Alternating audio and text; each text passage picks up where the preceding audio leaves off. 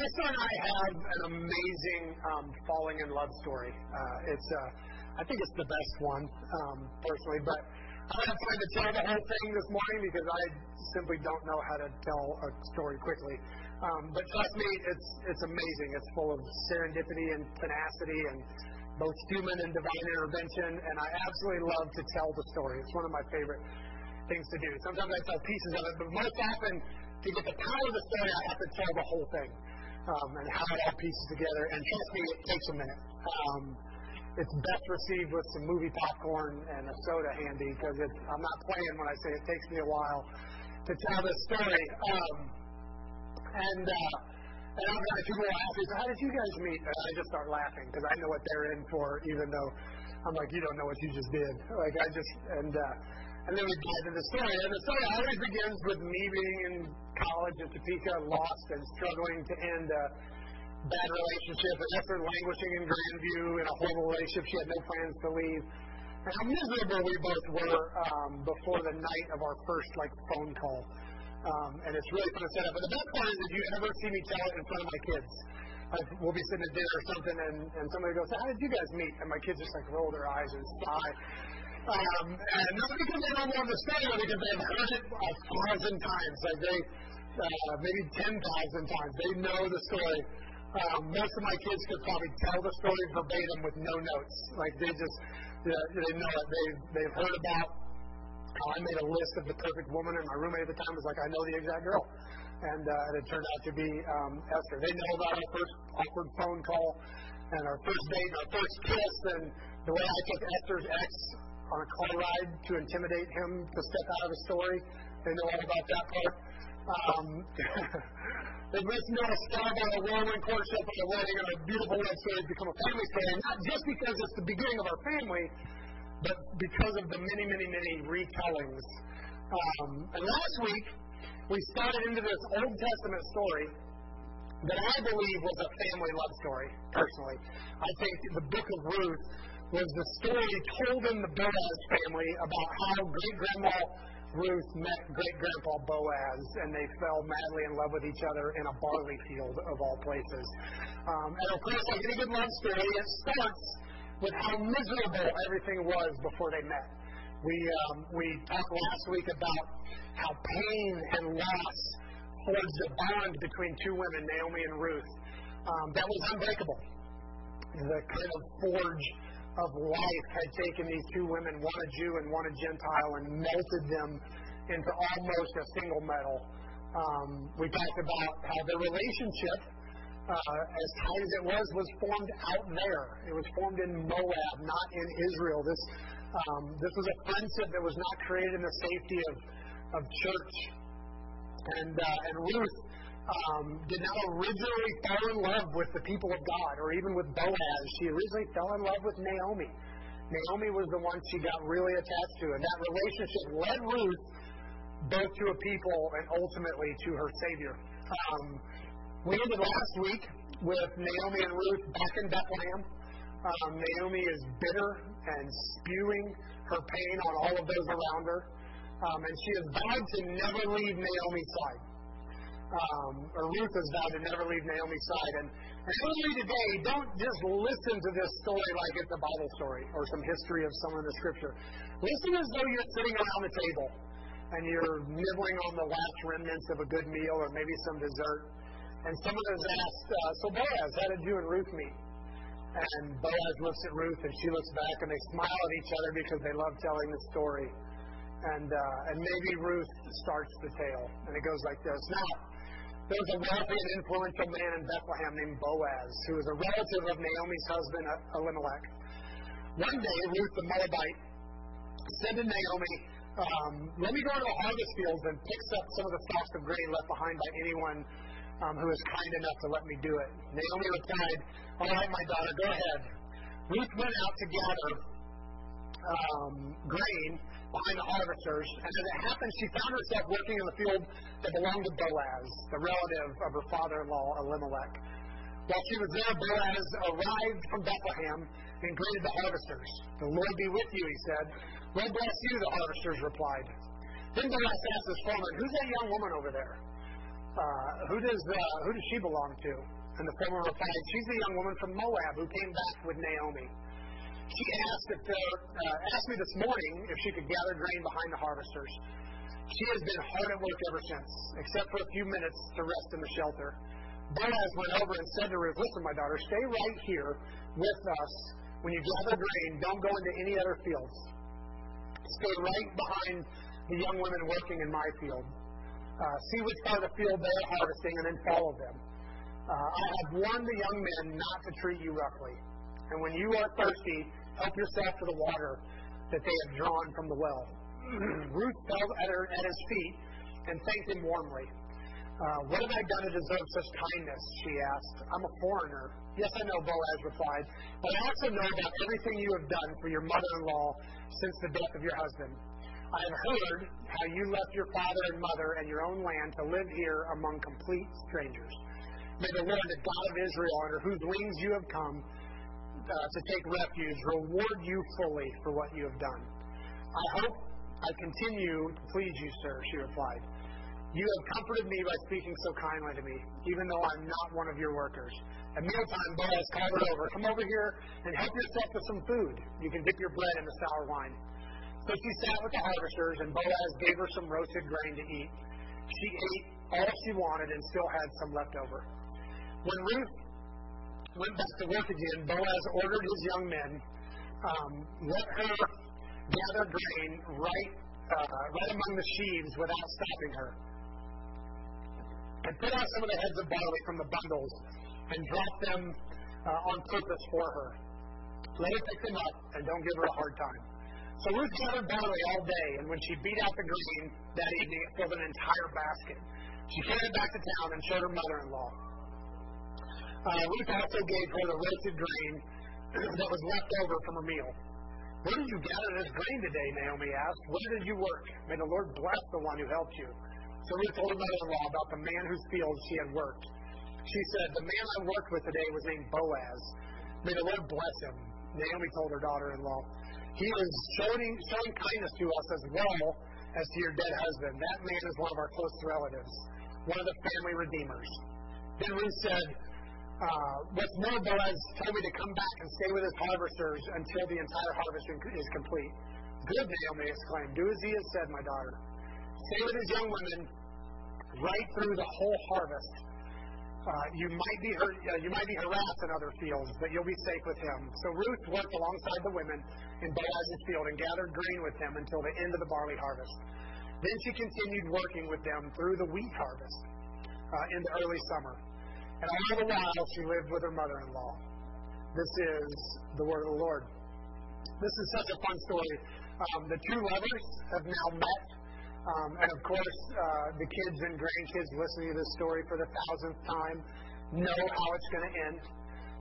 But it's still fun to hear how great-great-grandma Ruth first caught the eye of great-great-grandpa Boaz and how he was smitten by her right off the bat.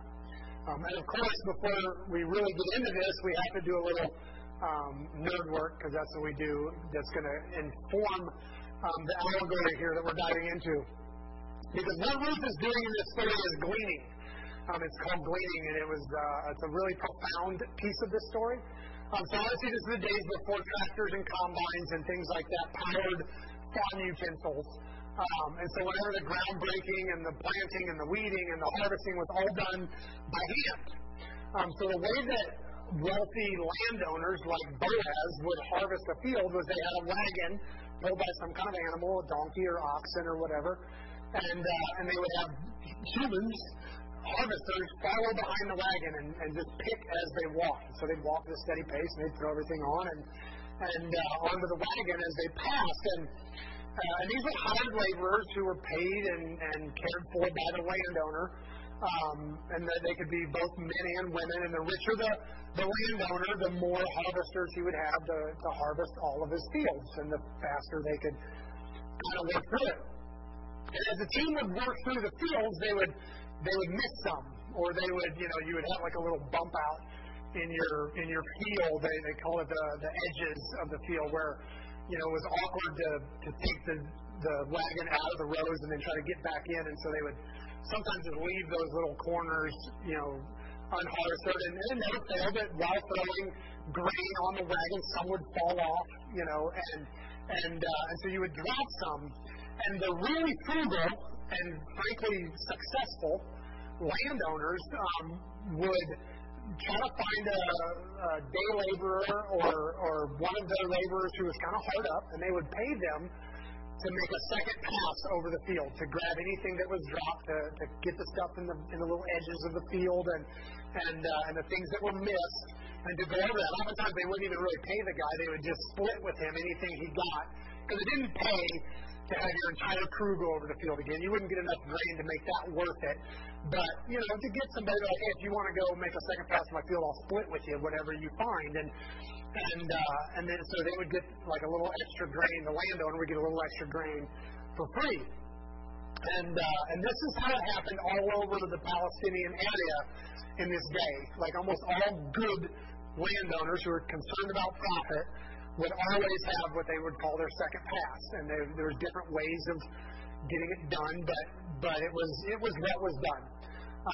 It was how it would have happened in Moab, where Naomi and Ruth just came from. Except Israel was different. Israel was supposed to be different. Israel lived according to Torah, which is this amazing combination of religious text and national history, and really the constitutional document for the entire nation. It was how things were supposed to be run in Israel. It was much more than just a book of do's and don'ts. It also had, hey, here's how you run a country that's just and that has a good legal system and a way for everybody to find justice and be taken care of. And part of that Torah was this concept called gleaning. And it reads like this: when you harvest the crops of your land, do not harvest the grain along the edges of your field, and do not pick up what the harvesters drop. It is the same for your grape crops. Do not strip the last bunches of grapes from the vines, and do not pick the grapes up that fall on the ground. Leave them for the poor and the foreigners living among you. I am the Lord your God. So they were supposed to basically not make a second pass. Just leave that in the field so that the poor could have something to gather. And so it was kind of a form of almost like welfare. It was a form of benevolence instituted in the Torah for the poor. And last week we talked about how Naomi had been living in Moab for quite a while. We don't know exactly how long, but we do know that Ruth married Naomi's son while in Moab, and that they had been married 10 years before he died. So she's been there a while. And long enough for it to probably start to feel like home. If you've ever lived in a house for 10 years, you know it feels like home very fast. And yet when Naomi heard that the famine in her country was over, she immediately packs up and goes home. And I personally, even though she really had nothing there, I personally think it was because of Torah. It was because of things like gleaning. She knew her home country had ways of taking care of widows. And so she wanted to go back to Bethlehem now that the famine was over. Israel had something that no other country at the time had. It was very, very novel at this time. No other historical documents from other cultures back then had anything like gleaning to care for the poor. It had this governmental system that cared for widows. The Torah actually cared for widows in two ways. First was the storehouse. So every third year, your entire tithe of your profits, land, animals, everything, went into the storehouse. And the storehouse cared for the professional ministers, the Levites, who didn't have land of their own. They cared for the things of God, and so they got to eat off the storehouse. But also widows and orphans and foreigners who were staying in your land for a while, but they weren't really allowed to own land. Foreigners weren't allowed to own land in Israel, so they didn't have their own crops and stuff, so they could eat while they're staying in Israel off the storehouse. And so it was basically a place to always catch a meal.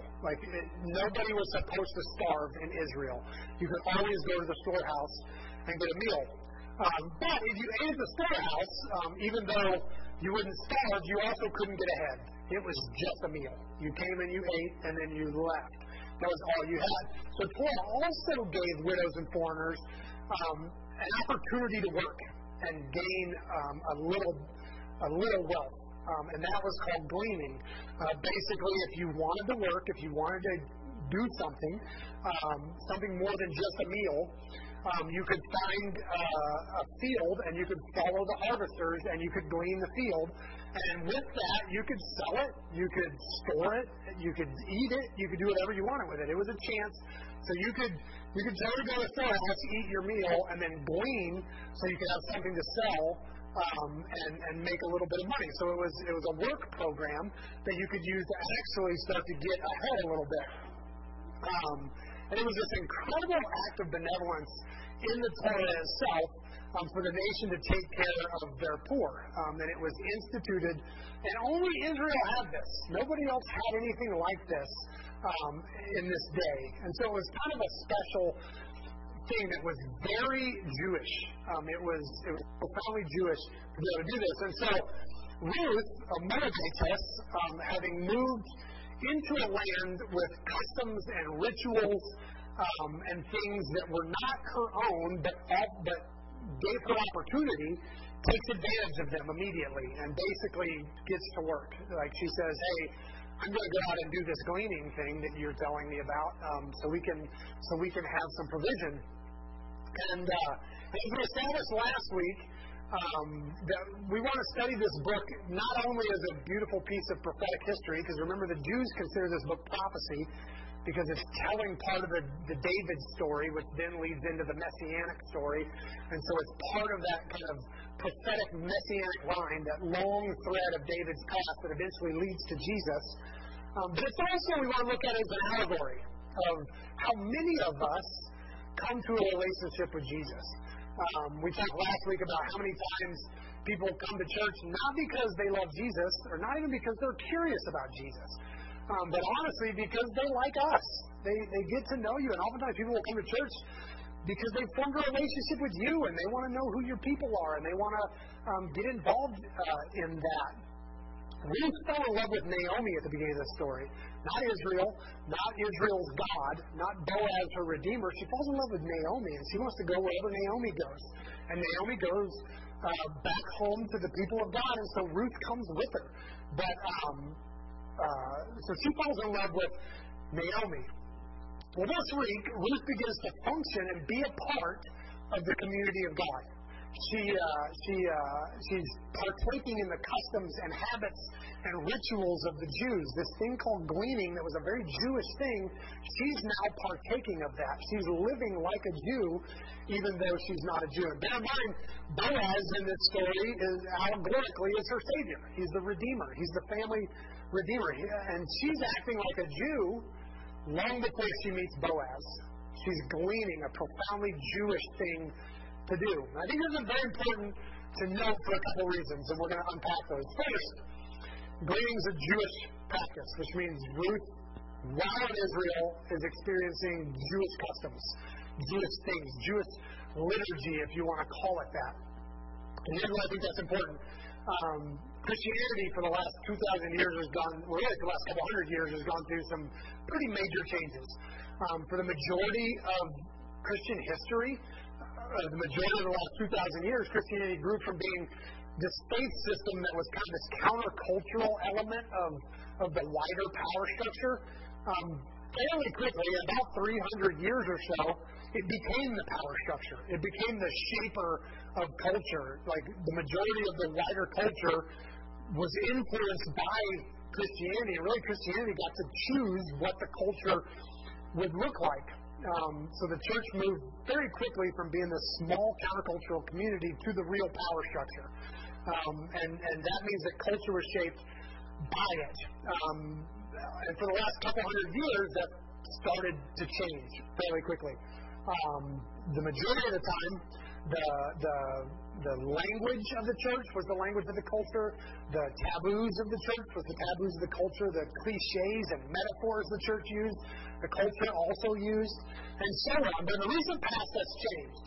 In the last maybe couple hundred years, definitely the last 60, 80 years, there's been this exponential shift, where the church is now dramatically different than the culture, which has driven the church to make some kind of increasingly difficult decisions. One of which, for the past 60 years or so, 60 or 70 years, is that the church has been working to try and look more like the culture.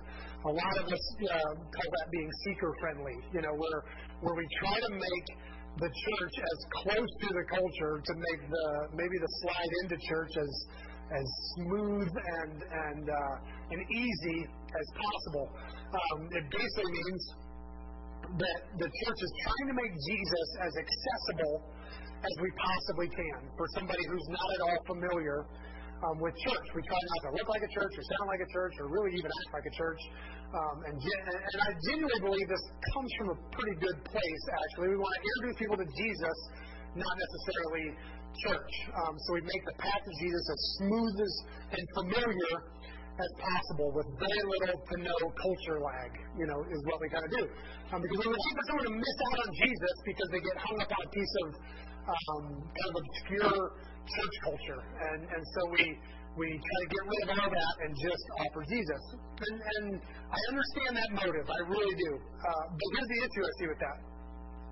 If I were to travel to France to experience France, and I stayed with a French family, I don't think I would want them to make sure I had hamburgers and the New York Times and American television, and they only took me to places that spoke good American English. If I wanted America, I would have stayed in America. I go to France to experience France. Like, I want to know how French people live and how French food tastes and what French sites are and all those things. The reason I came here was to see how you do things. And I think, and it can backfire. This can actually, the summer before my junior year in high school, our select choir in school went to Mexico City. We had like 5 or 6 concerts set up that we were going to sing at, and we had a blast and experienced some really cool Mexican culture, which includes getting in a bar fight with my mom, who's in the back. You need to ask me that story sometime. I was throwing little Mexican guys off this dance floor, and someone bumps into my back, and I turn around and get ready to punch him with my mom. She was throwing little Mexican guys off the dance floor, too. It's a long story. I'll tell it to you sometime. It's a great story. Got a bar fight with my mom in Mexico City. But one day, while at the Pyramid of the Sun, I buy a Mexican blanket. You guys know those Mexican blankets everywhere? And I was super excited because I found one I really liked. And as I was paying, it was a great piece of memorabilia. I can bring it home as I'm paying. It was only $30. And as I'm paying, I'm like super stoked. And the guy's looking at me funny as he's giving me my blanket and taking my money. And I don't know why he's looking at me funny. But so I got on the bus, and I'm bragging about my purchase. And it turns out the most anyone else on the bus, everybody had a Mexican blanket, the most anyone else on the bus paid was $15. One guy got here for $5. He was looking at me funny because he probably never seen anybody stupid enough to pay $5 for the blanket. Because I had no idea part of the culture was the dick over price. I didn't know that. He said it was $30. I gave him $30. I took the blanket out of it, And he had never seen anybody stupid enough to do that, but that was me. But in that time, I was experiencing a piece of Mexican culture, which includes taking advantage of dumb Americans. I got to play that role. But one of the reasons I love liturgy, and I love that, and we say the prayer of contrition, and I love to say the Lord's Prayer, and we celebrate Advent and Lent, is because the majority of the church has done those things for 2,000 years. And when someone comes to church, I want them to experience church culture, not, this bait and switch thing that we've hooked up where and a lot of us didn't come from backgrounds that do those things. A lot of us came from backgrounds that really, in the course of church history, have only existed about 10 minutes. Most of the things we're familiar with are really, really modern expressions in church. And church has been around for 2,000 years. And so I like to say, hey, this is kind of what the churches look like. Ordinary, modern, real people participating in this culture, like normal people participating in this culture that's been around for about 2,000 years. I like that approach to kind of embrace part of a wider culture than this very kind of new recent thing that a lot of us grew up in. I think it's important if someone who's not a follower of Jesus comes to Open Table, they experience the people of God doing people of God stuff. Not like we're inviting them or to a concert or a conference at some great entertainment venue and then kind of sneakily slide in an invitation to know Jesus. I don't want it to be like that. When someone gets invited to church, I want them to come to church and experience what church looks like. But we don't want to make meeting Jesus difficult or, God forbid, inaccessible. But we do want our actual love for one another and our life-giving community atmosphere to be what actually draws people, not some gimmick that we come up with. We want to actually love people. When Ruth comes to Israel, she experiences Israel in a very Jewish way. She's doing Jewish things with Jewish people in a very Jewish context. And yet, she's still Ruth. I mean, she's still, it says this, when Boaz asks the woman, who's this woman over there? Who does she belong to? The woman says, this young woman is a woman from Moab, who came with Naomi. She's still a Moabitess. Being in Israel and gleaning the way Torah mandates that she could doesn't make her a Jew. Like, she's still an Israelite. Likewise, when someone comes to church, it doesn't automatically make them Christian. I get that. But while Ruth is in Israel, she's afforded all the privileges of an Israelite. She's treated like everybody else. There's not someone flying around saying, so do you want to convert? Do you want to be one of us? Do you want to join? Hey, if you were to die on your way home tonight. Too far? Sorry, too far. The Jews were just being Jews while welcoming an outsider to join in and be a part of them. I think this is a pretty great model for church, what church is supposed to be like. Just the church being the church, while also welcoming anyone who wants to come and participate with us, with the hopes of what actually happens next. Boaz went over and said to Ruth, listen, my daughter, stay right here with us when you gather grain. Don't go to any of the other fields. Stay right here behind my young women working in the fields. See what part of the fields they're harvesting and then follow them. I've warned the young men not to treat you roughly. And when you are thirsty, help yourself to the water they have drawn from the well. Ruth fell at his feet and thanked him warmly. What you have done, what have I done to deserve this? Kindness, she said. I'm only a foreigner. And can you just hear the family story in this? Your grandpa was so sweet to me, and he looked so handsome in his harvesting clothes. And all the grandkids are like, gross, grandma. Can you hear it? This is a family story. This is a love story.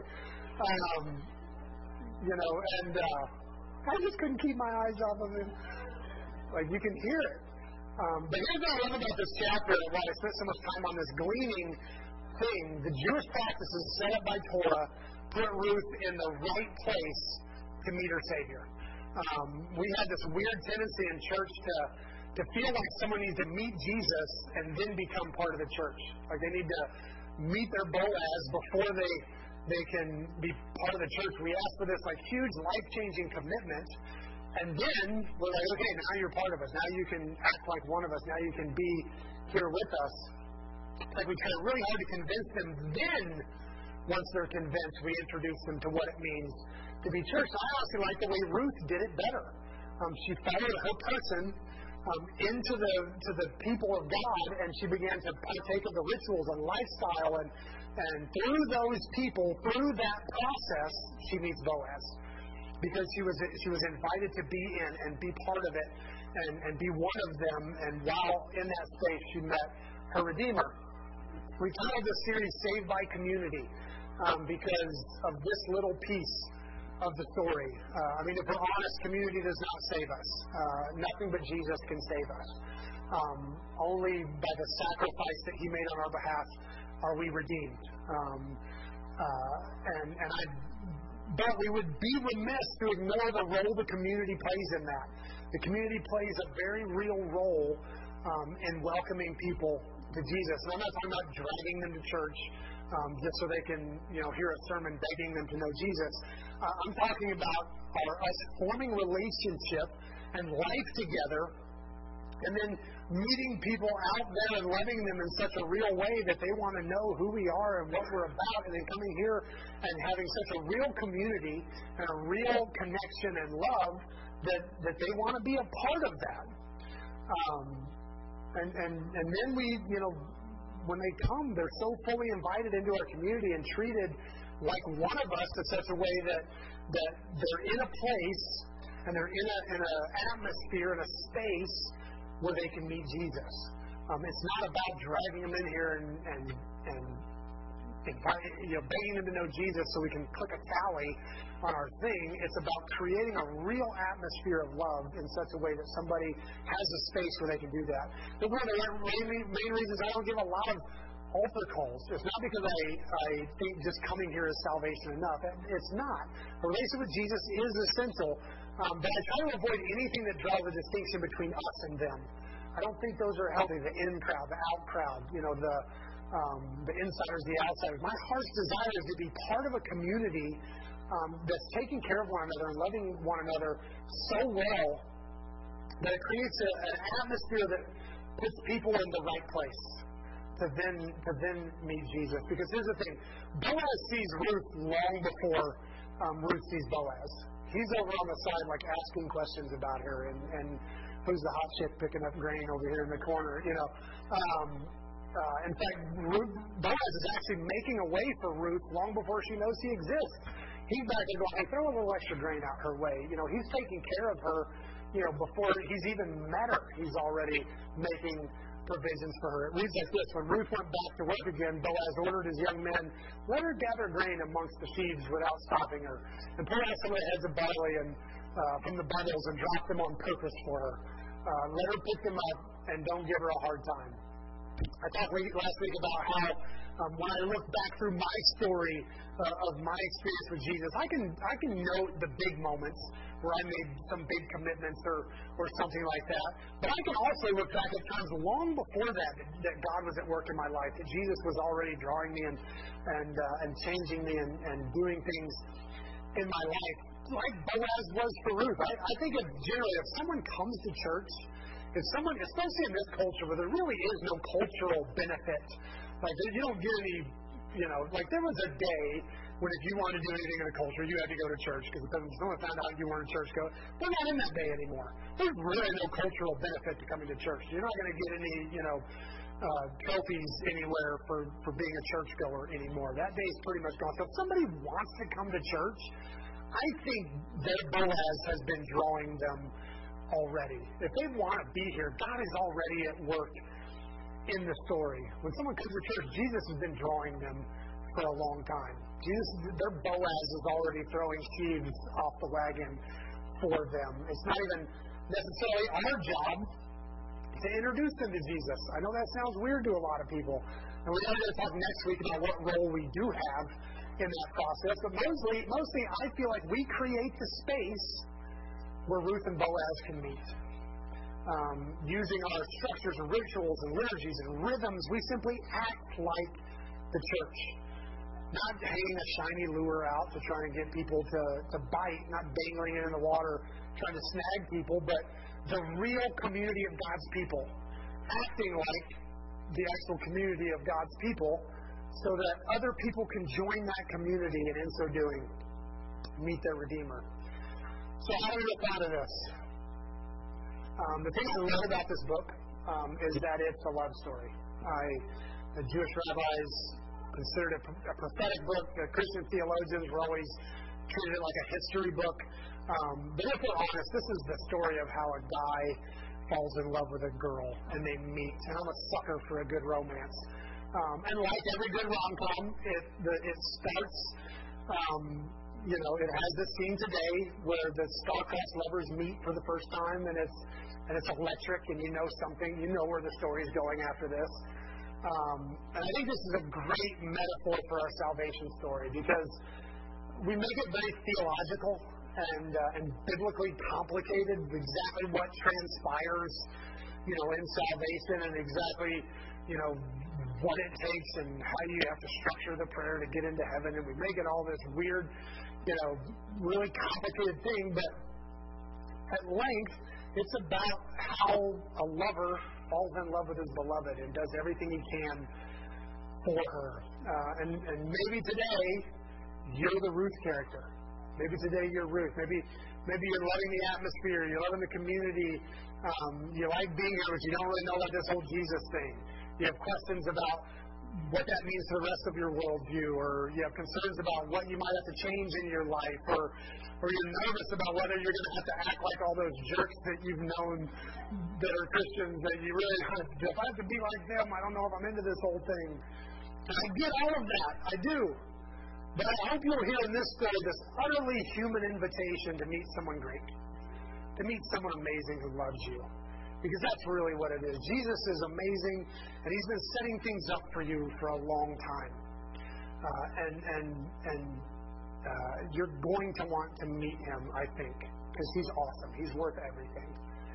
And I hope you'll stick around long enough to meet Him. I really do. If you're not sure where you feel in the whole thing, I hope you'll stay and hang out with us. You're not even allowed to say, I don't believe in Jesus. You're still welcome to stay and be with us. That's fine. We don't have like, if you're going to be here, you have to, No, we want you with us. And I hope while you're here, you meet Jesus. I hope you fall madly in love with Him because He's amazing. Maybe today you're Bethlehem. Maybe you're not. Maybe you've known Jesus for a long time and you're part of the faith community. You met your Boaz, and that's amazing. And now you're wondering what your job is. Was that the whole thing? Was it just about meeting Jesus? Was meeting Jesus the finish line? I say no. You are the community that the world needs. You are the people that the world is hungry for. This is one of the hardest things to articulate about church. Church is not about learning more and more Scripture. It's not about memorizing more and more Scripture. It's not about getting as smart as you can. It's not about being the best and loudest worshiper in the room. I hold that title. It's not about it's not about living holier and holier so you can win some kind of moral trophy at the end from being a good person. Church is about actually loving the people around you in such a way and doing life together in such a way that these people are your people. And you're building such a rich and loving community, so authentic and genuine and life-giving that people want to be part of it. And even if they don't believe in Jesus, it should create such a space that it's a blessing to be here whether you know Jesus or not. Because love is contagious and people want to be a part of that, and there's so little of it out there. And then while they're here, hopefully they meet Boaz. In the last chapter, Ruth committed to Naomi while in Moab. And in this chapter, she commits to the community before she meets Boaz. Because of Torah, the community itself functioned in such a way that Ruth could survive and thrive on the community alone. It's a weird reality. If anybody steps in this room, they should be blessed whether they know Jesus or not. Just the atmosphere and the love and the welcome and the inclusion should be so rich in the love of Christ that it's a blessing just to be here. It's hard to explain in the context of church, but we put so much focus on the relationship with Jesus, and rightfully so. He is everything. I'm not saying that's not right, but we stress that so heavily that we forget that if we have church right, someone should be blessed just to be here. It should greatly improve their life simply by being a part of us, even if they don't know Jesus. Church should never be a bait and switch. It should never be come to this amazing place, we got them saved. That should never be our goal. We should never put this glowing advertisement of this great church just so we can hopefully get them across some arbitrary line and say, we got it, move on to the next. Our focus should actually be living life together as the people of God. Deeply committed to loving God and loving people, and that creates the space where people can meet Jesus. Last week I told you Naomi treated Ruth so well for however long they were together, for how long she was Ruth's mother-in-law, that Ruth made this incredible vow to stick with Naomi no matter what.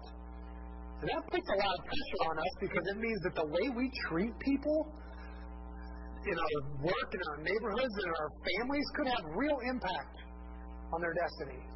If Naomi treats Ruth poorly, if she treats her like the more stereotypic mother-in-law, then Ruth may have taken her up on her invitation to go back to her biological family. And there would be no David and then no Jesus. And I know God has ways of working things out, but this is a destined line. And Ruth and Naomi plays a part in that through her kindness, which is huge. Naomi's kindness has eternal implications. Likewise, how we live and love the people in this room should create a space that is so life-giving and so full of blessing that people want to be a part of it. And that space is where they can meet Jesus. And you can't fake that. You can't market or brand that. It has to be a real thing. We have to actually be the church. So the way I'd love to respond to this message, especially for those who have been Christians for a while. By the way, if you don't know Jesus and you want to, come talk to me. I would love to introduce him to you. He's amazing. Okay. Mostly, though, I'm talking to those who know Jesus. While we get together, we sing one last song, we gather around the table. Look around this room. We fall into this bad habit fairly recently in church history of saying we're committed to Jesus but not to organized religion. Anybody ever felt like that? Like, love Jesus, not so happy on the church. Yeah, we've all done that. I've done that. I totally understand that sentiment. The first time it hit me, I didn't even want to be called a Christian anymore. I was like, you can call me a Jesus follower, but Christian comes with so much baggage. Like, I don't want any of that baggage. And I swear I felt Jesus say to me, I wish I could do that. I wish I could get rid of the name. I'm kind of stuck with those people, though. Because when the people think of me, they think of all those people. And I was like, fine. If you got to be known by the name, I'll keep the name. But I get the sentiment of being like, it's the structure that grosses me out. But I say all the time when a perfect God had a perfect human and they were in a perfect environment with no sin, God's response was, this is not good. This is not good for man to be alone. It was just you and God. I don't need all that other stuff. I don't need just me and God. Last time that happened, and that person wasn't even a sinner yet. You are. But the last time that happened, God was like, no, this is not good. This is not the way it's supposed to be. Just me and Adam. It's not good for man to be alone. We need more. We need community. God doesn't want you to commit to just him alone. He calls you to be a part of a people, to be a part of a community. So fully committed to that it creates this life-giving space all by itself. Both for you and for anyone else who steps into that space. So the way that we do life together has eternal implications. The way Naomi treated Ruth did, and the way that Israel was set up, the way the community functioned, had eternal implications. The way we love each other and the space we create together matters. So as we come to the table, look around the room and wrestle with that question. Is this a place I come to, or is this my place? It's a big question. Let's go to the table.